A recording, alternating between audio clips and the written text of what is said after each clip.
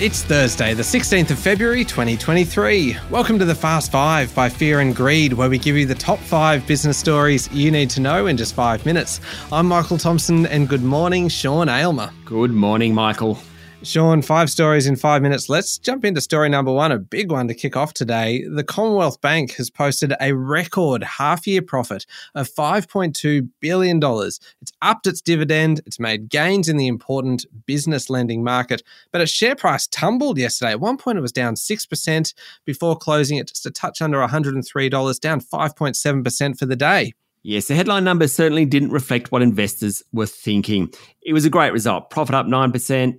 The country's biggest bank grew both its home and business lending book. It'll pay a $2.10 fully franked dividend. That's a dividend yield of more than 4%. That's much better than a bank account, I'll tell you that. The all-important net interest margins, the difference between what the bank pays on deposits and what it receives on loans, jumped more than 10%. But, and it's a big but, the Commonwealth Bank reckons net interest margins, that profit margins, have peaked and will start falling. That's because the bank is under intense pressure to pay more on deposits. That was intensified yesterday when Federal Treasurer Jim Chalmers asked the competition watchdog to look at the banks on that particular issue. Also, there's more competition in the home lending market.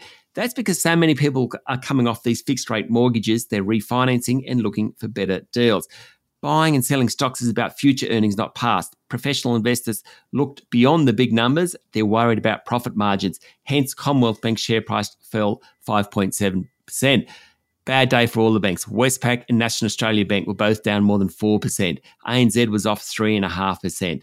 If we turn our mind to what the Commonwealth Bank thinks about the economy, boss Matt Comyn said there hadn't been a jump in bad debts. That's good news, but higher rates are yet to hit about 1/3 of Commonwealth Bank's mortgage customers. He said it's clear many households are feeling the strain, but consumer demand remains resilient, albeit with pockets of weakness. And he's pretty optimistic about a soft landing for Australia, meaning a slowdown, but no recession. Let's hope so. All right, on to story number 2. And Reserve Bank Governor Philip Lowe was before Senate estimates yesterday, where basically federal senators have an opportunity to grill bureaucrats. And he made it clear that the pain we're feeling right now from higher interest rates is much less than would be if inflation isn't tamed. Yeah, it's not a nice message, but it's a reality, the governor said. He was questioned by the pollies. He didn't back away from controversial issues. He said the bank's job is to contain inflation. It's unpopular, but they accept that. While interest rates are slowing the economy, inflation is still way too high. On rapidly rising rents, Lowe said they aren't because of higher interest rates, but a supply-demand imbalance fueled by insufficient dwelling construction. He's not overly worried about the wage price spiral. He doesn't think wages growth will go much beyond 4%. He also said there was a huge pool of excess savings built up during the pandemic, but the bulk was skewed towards higher income households, and people with fixed rate loans who haven't put money aside are going to be in for a difficult time when those fixed rates become variable rates.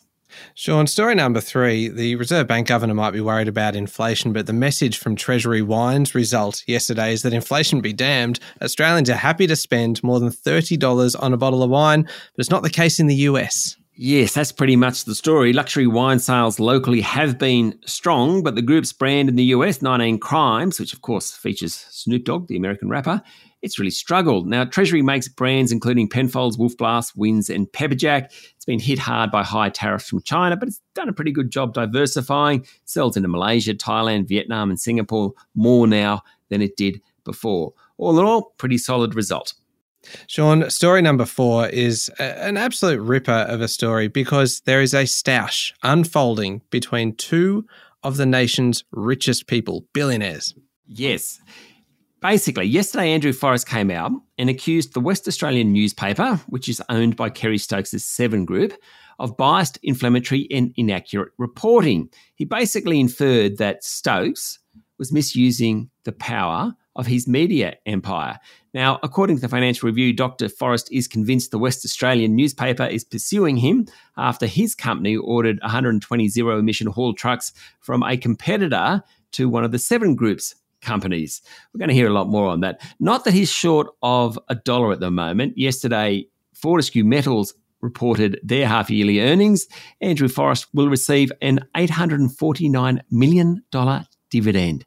Not bad. Mind you, less than last year, still not bad. Not too bad at all. Final story, number 5, Sean. Elon Musk is back. According to a report on Bloomberg, Musk had Twitter engineers working late on Sunday to alter his social network's algorithm and prioritize his own tweets, resulting in a glut of them in users' feeds on Monday. Yes, apparently he was unhappy with the number of views of his Super Bowl tweets, according to a report in Platformer. As a result of his request, Twitter excluded Musk's tweets from filters designed to improve the quality of users' timelines and artificially boosted them by a factor of about 1,000. There you go. Users across Twitter complained about seeing an abundance of Musk's missives on the day following the Super Bowl.